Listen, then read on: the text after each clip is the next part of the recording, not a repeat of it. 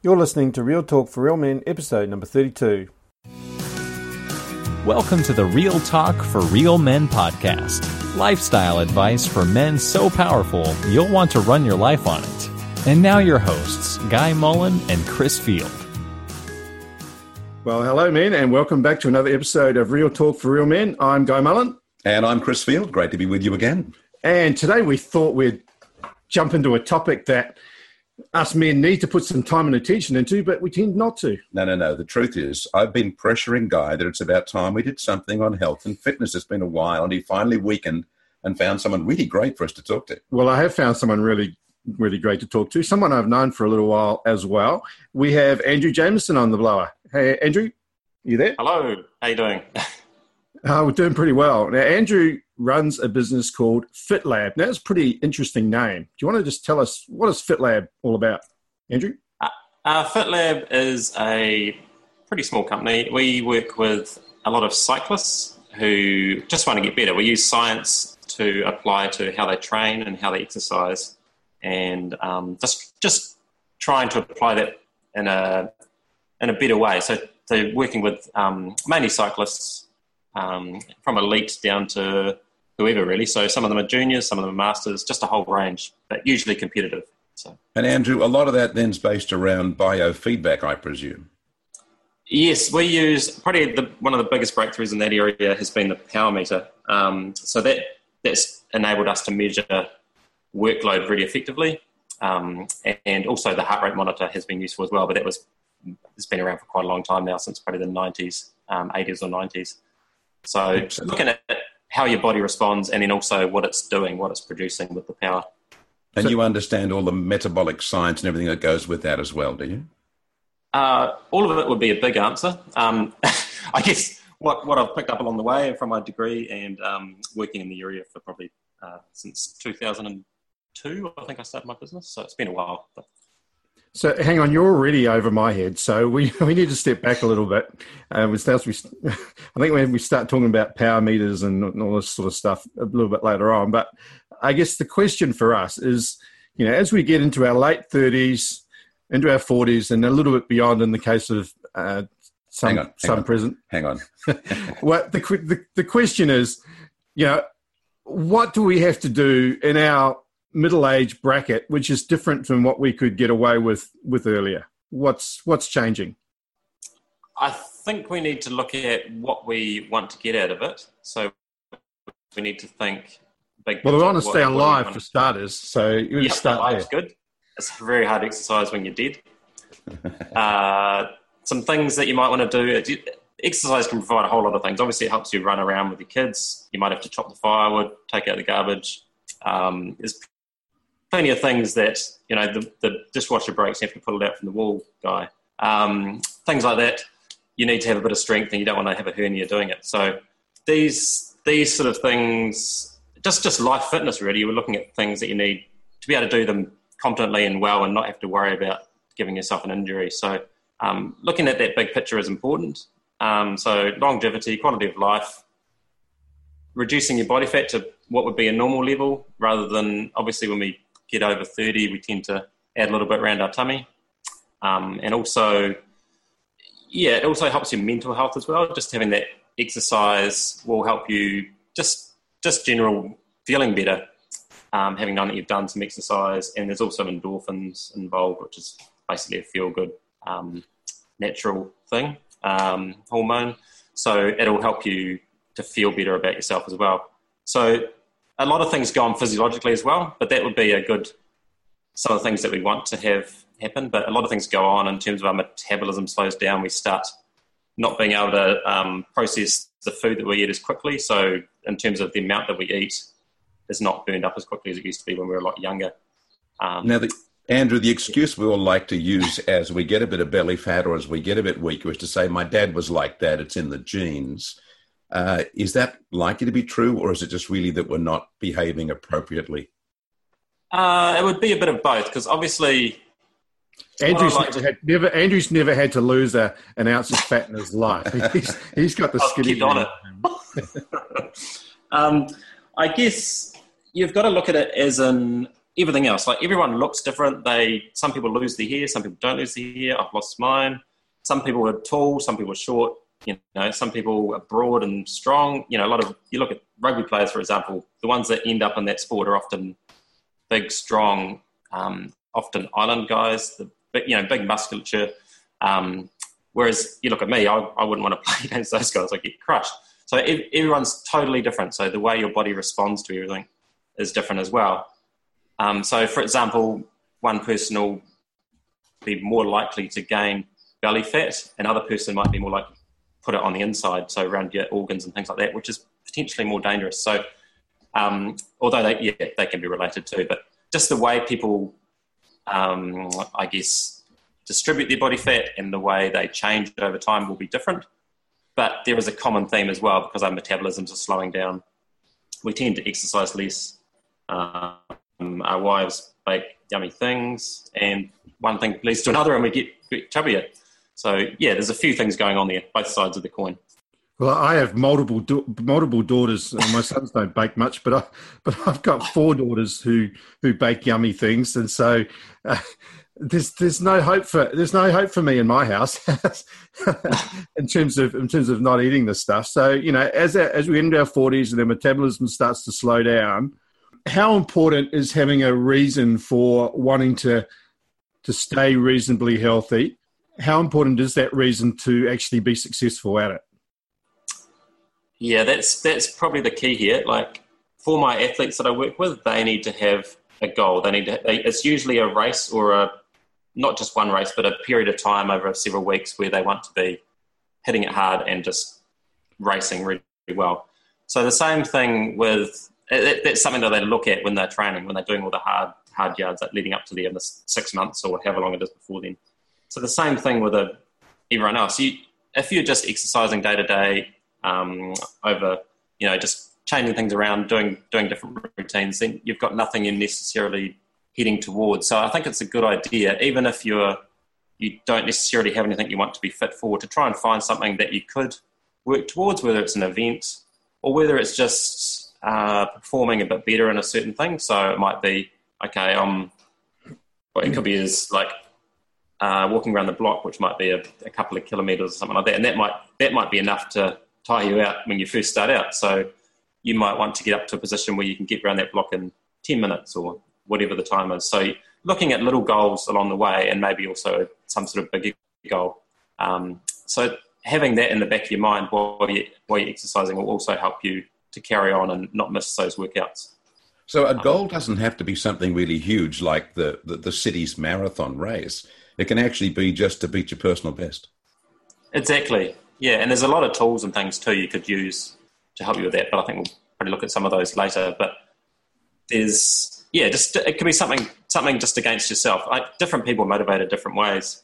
So some people want to do something like they might want to do a marathon, and whether that's at walking pace or whatever it is, that might be what really makes them get out of bed in the morning and jump on the treadmill or go for a short jog. But other people, they want to be motivated by just getting fitter and better. So looking at ways you can put a goal into that. So most of us are probably at the start of the year, and we'll be coming up to the start of the year pretty soon.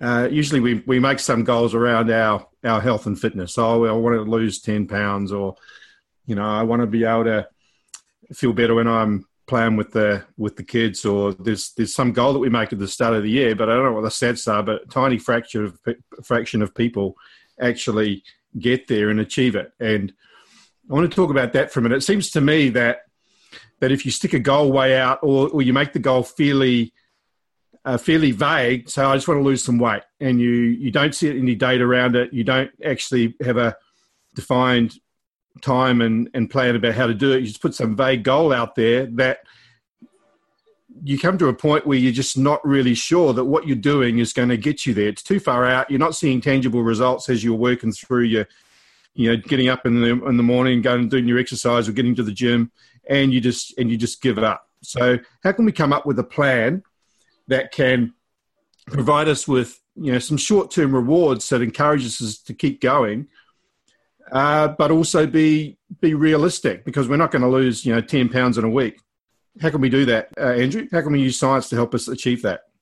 Well, exactly. That it's in some respects, it's almost more about a little bit like business, a bit like planning. So that's the next step. You kind of hit it on the head, actually. So we've got our goal. It's 6 months away, and we want to walk the marathon or whatever it is. Let's just say it's losing 10 pounds. There you go, losing 10 pounds. So what you would do is you need to look at the big picture. So you'll maybe look at how many weeks is that? So 26 weeks. I want to break it down into different segments of what we're going to work with. So this is exactly what I do with my athletes. I have what's called a long-term plan. So it looks at, you've got your goal at the end, and you've got the week breakdown. And from there, I break down those weeks into usually 4 weekly blocks. So that each one of those blocks has got a little build up and then an easier week. So they might do 3 weeks of building up a little bit and then an easier week. And that's, within that, you can have, often in that easier week, we'll do some sort of measuring and seeing how we're progressing along a goal. So each one of those blocks will be focused on maybe a particular area of fitness. And then we can measure, we'll be measuring before we do that block and then measuring something after that block. So doesn't have to be something complicated to measure. It could just be doing the walk around the block or measuring on the scales for this. And then just seeing how we're progressing. So we can tweak things along the way if it needs to be, but we've got the whole thing mapped out as well. So the big picture is mapped out from a sort of a month-to-month basis, if that makes sense. So if we were going to go with, say, losing weight then, Andrew, I know you're really with elite athletes and cycling, so weight loss isn't your game, but I'm just thinking about it in terms of the goal and the measurements. What's the kind of appropriate way to do that? I mean, without just being unrealistic, and obviously not everyone wants to go and pay for a fitness coach to be able to manage that for them. So just give us some guidelines there. Exactly. Like, to be honest, weight loss is a bit of a part of cycling because it's to do with power to weight. So when you're going up climbs and things, often that comes into play. So that's why you're getting up with real scrawny guys like Chris Froome and that winning the Tour de France. But having said that, yeah, when you're looking at losing weight, it's perhaps that might be what we're actually wanting to do, but what we're trying to achieve is to get fitter, to get better able to do whatever it is in our life, just live better and have a better quality of life. So in the process of losing that weight, you want to look at increasing your fitness, which will increase your metabolism. So as you get more aerobically fit by doing things like working on the treadmill or the rower or going for walks or jogs, that kind of heart-based exercise where you're cardiovascular, I guess you want to call it, where you're getting your heart rate up for a reasonable amount of time and it's getting your heart and lungs fitter and your muscles are getting better at using oxygen and just overall fitness. So that's really good. So that'll help to speed up your metabolism. But also there's the other side of it too, which would be strength type work. So working in the gym or working some sort of strength-based exercise. So it doesn't have to be complicated. You don't have to get a gym membership. Most of my athletes, I tell not to get a gym membership and just buy a set of dumbbells because you can do pretty much everything with a set of 2 handheld weights if you've got enough changeability in the weights and things. So there's different strength things you can do that'll help to maintain muscle mass if you're already reasonably in shape, or maybe gain a bit of muscle mass if you're starting to lose that as you're getting older. So the good thing about the more muscle mass is it will help you increase your metabolism, so that'll help you burn more energy as well, so losing fat or losing that weight. So both of those things, that aerobic work, which is the heart-based stuff, and also the strength work, will help to lose that weight. So yeah, there's a couple of angles that you're looking at it, but yeah, you want to be including both of those once you're sort of over 30 or 40, because both of those things reduce as you get older. And surprisingly, the strength one is actually very important. I always relate it to like the old lady that falls over and breaks her hip. She probably fell over because her muscles are so tiny they can hardly hold her up anymore if she's balancing on one leg or up on the stool trying to get the jam out of the top cupboard. That's how they just haven't got the strength to maintain their balance. And that's sort of where you're heading if you're not doing anything to keep that muscle mass or to keep your muscles from wasting away. So that's why you need to incorporate strength work, even old ladies. Well, we're not talking to old ladies necessarily in this audience. But let me tell you the 3 things I just heard you say that I just ticked in my head. Firstly, if we're thinking of doing weight loss, we really need to broaden that and to say weight loss has to be there for a purpose, which is part of our overall fitness, overall well-being, the presence of mind, all the other benefits. So don't just focus on the weight loss, but focus on the bigger package. I like that thought. I like the realization that the aerobics helps the muscles function better within their own operating parameters. They breathe better, they process oxygen better, they work better.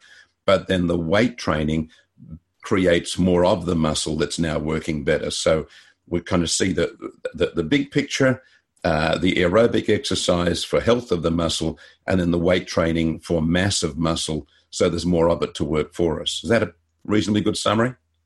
Exactly, and having the strength work in there as well. Also, being stronger will help you do a lot of those day-to-day things as well. So it is a very, very useful area to work as well. Yeah, you've got it. So over a 6-month period of time, you set mini goals. You would want to break it down somehow?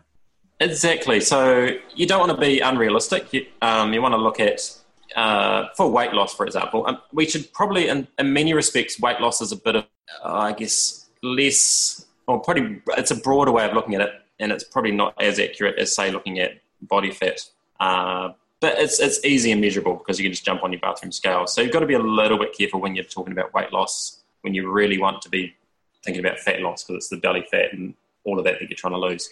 But from a simple point of view, when you're losing weight, you're probably most likely to be losing that body fat. If you're doing strength work, you'll keep your muscle, and the fat will hopefully just disappear. Trying to remember where I was going with that. Well, we were talking about the 6-month trajectory, how to break it down. That's right. Yeah. So I would look back, and over that 6-month period, you'd go, okay, so realistically, if we were looking at losing 10 kilos, then you could break it just probably reasonably easily, spread it over that period of time. So you've got nice even goals as you're working through.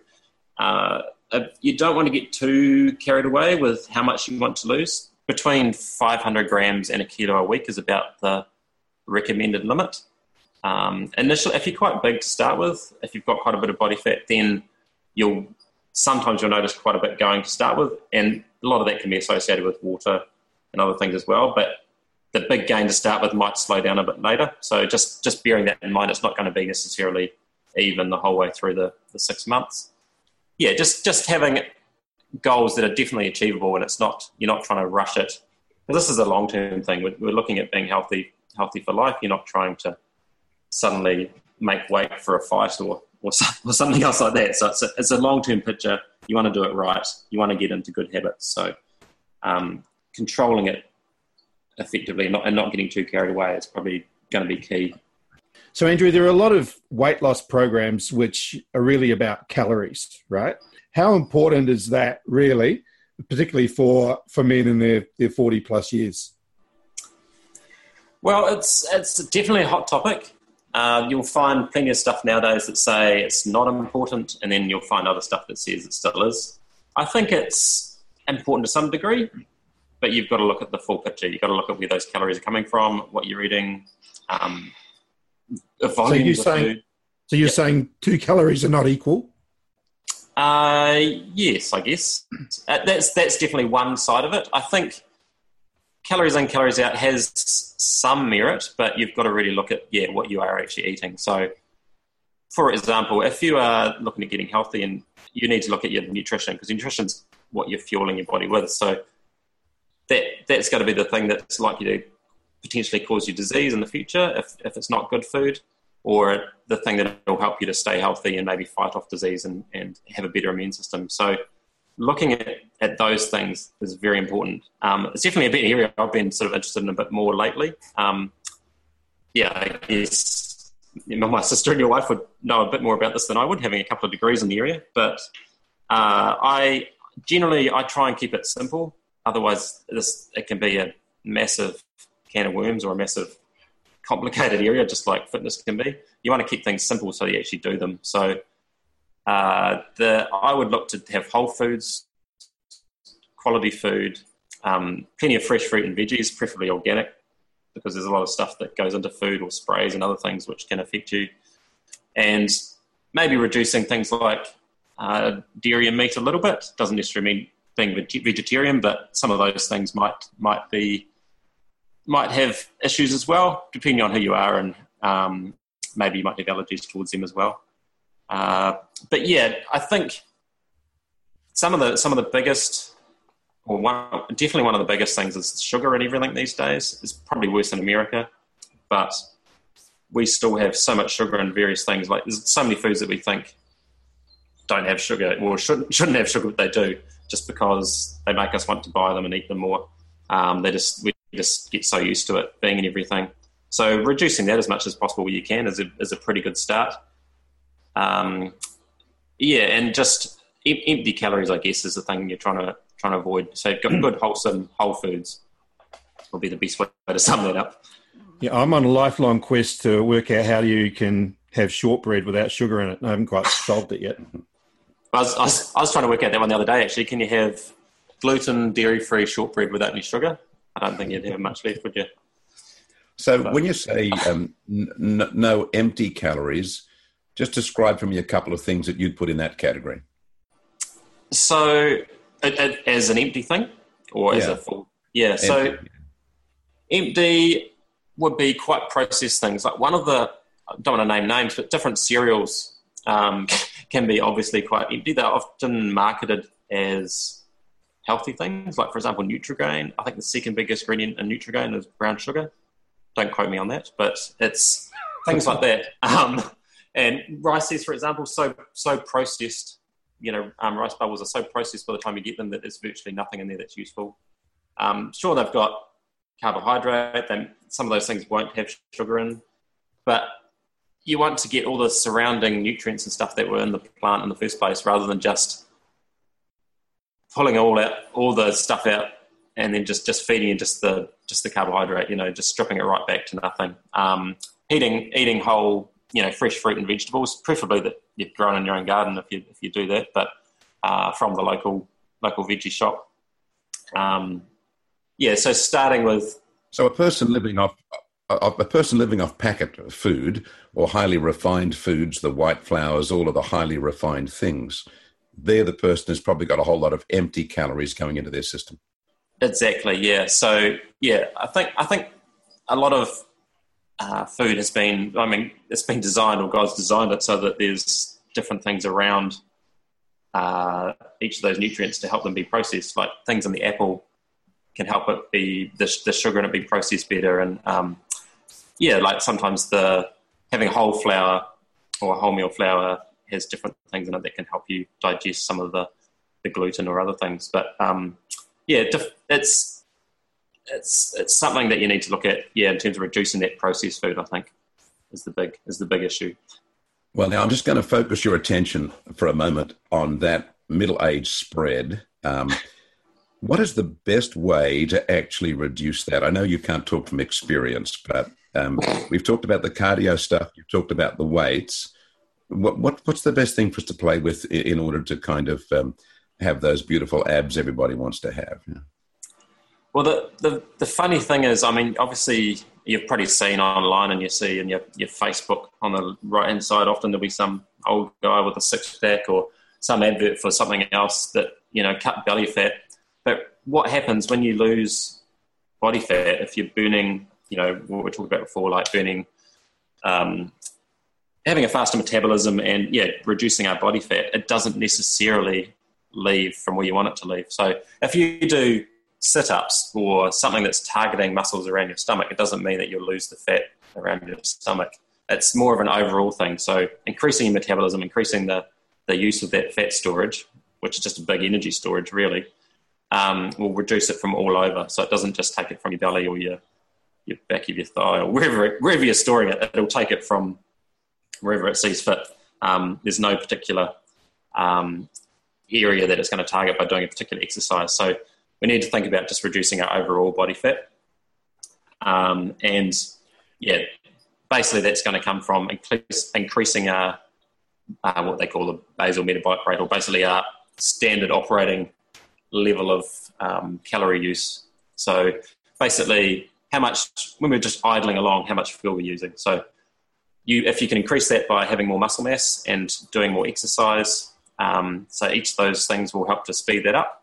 And every time you exercise as well, obviously you're using more while you're exercising, but then for a while afterwards, your metabolism is faster as well. So there's definite benefits to that exercise, not just from what you burn during the exercise, but for a while after it as well.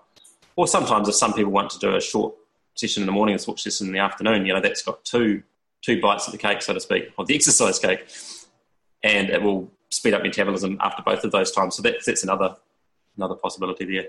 But yeah, you're looking at speeding up metabolism. Sorry, where you go. I heard you use a technical term there to describe whatever it is that needs to be measured. That led me just to think about all this technology that you use with your elite athletes. I presume there are mechanisms, biofeedback or other processes that can actually measure our ability to get value out of our calories, all that sort of stuff.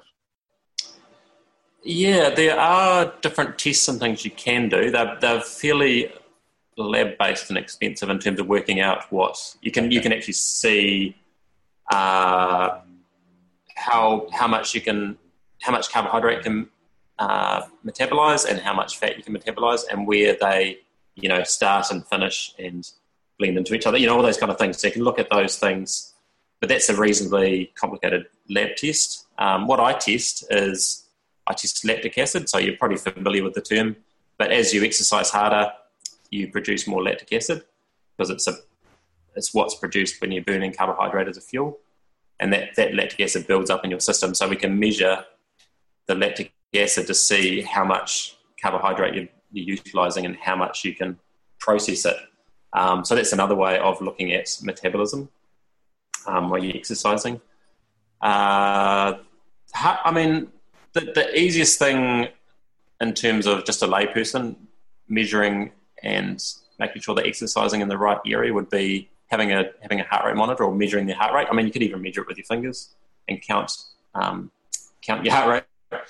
Count for 6 seconds and then add a 0, works out what your heart rate is. But yeah, things in terms of measuring the actual what's going on physiologically, it is bordering on a lab-based test, which will cost you a wee bit of money. But yeah, you don't necessarily need to get into that nitty-gritty because there's plenty of research around giving you ideas of what sort of intensity you need to do for those things, and that'll get you pretty close. It's when you're getting into being elite and really wanting to fine-tune it that you need to get very, very specific with different lactate levels and things like that. So, well, I think Guy wants to do another podcast with you sometime to actually look at what the average bloke can use for these sort of tools. We won't talk too much about that now then if we're going to follow it up later. But obviously there are things that we can pick up along the way that will help us keep track of ourselves. Yeah, definitely. Just to give a bit of a taste for what we can talk about in that next podcast. Yeah, there's a few little things. There's different applications that are useful. There's lots of gear around now that has online apps on your phone and on the computer. You can download stuff, but then there's simple stuff as well, like immediately after. So there's a range of tools like a heart rate monitor or measuring your weight on a scales, or even using a tape measure to look at girth, so measuring around your waist and your hip and looking at the ratio between those. And also you can get more and more advanced as you see, but there's plenty of options that you don't have to spend a lot of money. Even from simple, you can get calipers for $10 or $20. Can be quite an interesting way of doing it as well. There's lots of apps online, things that upload things into the internet, so you can track things, and they have all sorts of cool graphs. You want to maybe look at some way of measuring what you are actually training or working on. So if it's strength, you want to see if your strength is improving, if it's riding a bike, or if it's running, or if it's on a rower or a treadmill, or whatever it is, you might want to measure that some way, so see how your fitness is improving in that area. So yeah, it's definitely about, from my angle, you need to measure stuff to see where you've come from, what you've done to what's improved, and you need to quantify it basically to see if it's working or not. Otherwise, you're wasting your time, or you just don't know what you're getting. So then, Andrew, that really, in my mind, that really takes us full circle back into the reason why, because a lot of us probably don't want to measure how we're going, because if we measure ourselves and we're not making any progress, or shock horror, we've actually gone backwards, then it's just so discouraging. And so it then comes back to that real mental game, doesn't it? So that mental game has got to be really, really important to be able to say, well, regardless of whether I'm going backwards, I need to keep measuring myself and keep going because of my reason why I want to get fitter, the reason why I want to lose weight, because that measurement, you're telling us that measurement is so important, but yet we won't do it because we're afraid of the results. So how do we combat that in the remaining 2 minutes that we've got on the show? Right. Well, this is an issue with elite athletes and that as well. Like, you want to measure because you want to see that they're ready for an event or something, but you don't want to measure because you don't want to know that you're actually not ready for the event. So it is a bit of a catch-22. So you need to. The thing is, though, if you measure, you can see if we're going wrong. If we're doing this, whatever it is, 20 minutes a day of jogging, and we're not getting anywhere, nothing's improved, we haven't got any faster, we haven't lost any body fat, then so we change the plan. We change things up a bit. We do something different. Obviously, our body's not responding to that, so we need to do something else. So it's a way of not going too far down the path before you realise that it's not working. You've only gone 3 weeks of doing a block and then an easy week where you're going to have a bit of a look at how it's improved. So it's not too far down. You go, oh, okay, that didn't really work very well. And this happens all the time. Everyone's so different that not everyone responds to the same training plan. So you do need to measure and just check and try something else that doesn't work. So the key here is to set that vision and maintain that vision of what we want to achieve, but hold our plans loosely. Does that make sense? Exactly. Hold our plans loosely and be willing to change our plan to the means of how we fulfill that vision. Exactly. And the same thing may not work for you for 2 months in a row. It may work for 1 month. So you do need to be measuring. Like, it might have worked for you last year, but it may not be working this year for whatever reason that is. So, holding that plan loosely, thinking about ways you can adapt, and you're looking at that, the long range as you're doing it. So. Okay. So coming to a conclusion here, there, Andrew. So with your FitLab business, do you only work with cyclists? Is that your choice, or is that just because of they're just the ones who typically are wanting this elite help? I have, as a business model, I have gone into being pretty much a niche cycling business, mainly because it seemed to fit better in terms of being specialists in the area, seemed to be a better approach than trying to be a broad one fit for everyone. It does apply to other people, but from our point of view, my background is, from a sporting point of view, has been racing overseas and competing in cycling. So that background, as well as my university training and experience and working in the industry, I guess, has been around that. So from my point of view, that's the angle that we've taken with the company. So. Okay, and so do you work with only the very high end, or sort of people who might be wanting to train for just some ordinary cycling event, a triathlon or something as well? Yeah, so we do the whole range generally, yeah. So I had a guy that was turned pro last year, rode for Drapac, which is an Australian team, ironically. And so that's one end of the spectrum. And then we've got people that might be doing their first, what they call a sportif, which is a French word for just a general sport cycling event. Like in New Zealand, there's a Round Taupo, and that's a race that they have every year. And I think there's plenty over your way as well that they do, and it's just a fun event usually. Yeah. Okay. So if we've got some listeners that are into cycling and they want to get better, they want to do a program, find something that's going to help them just to strip past their mates. How can they get in contact with you for a consultation? Yeah, well, they could either just get straight in contact with me, which is Andrew at FitLab, fitlab.co.nz, or just look up the website and there's plenty of information on there and they can have a smooth around. So you're in New Zealand. We do have some listeners in New Zealand, but the bulk of them are in Australia and elsewhere. So do you only work with people face-to-face, or can you work with people online as well?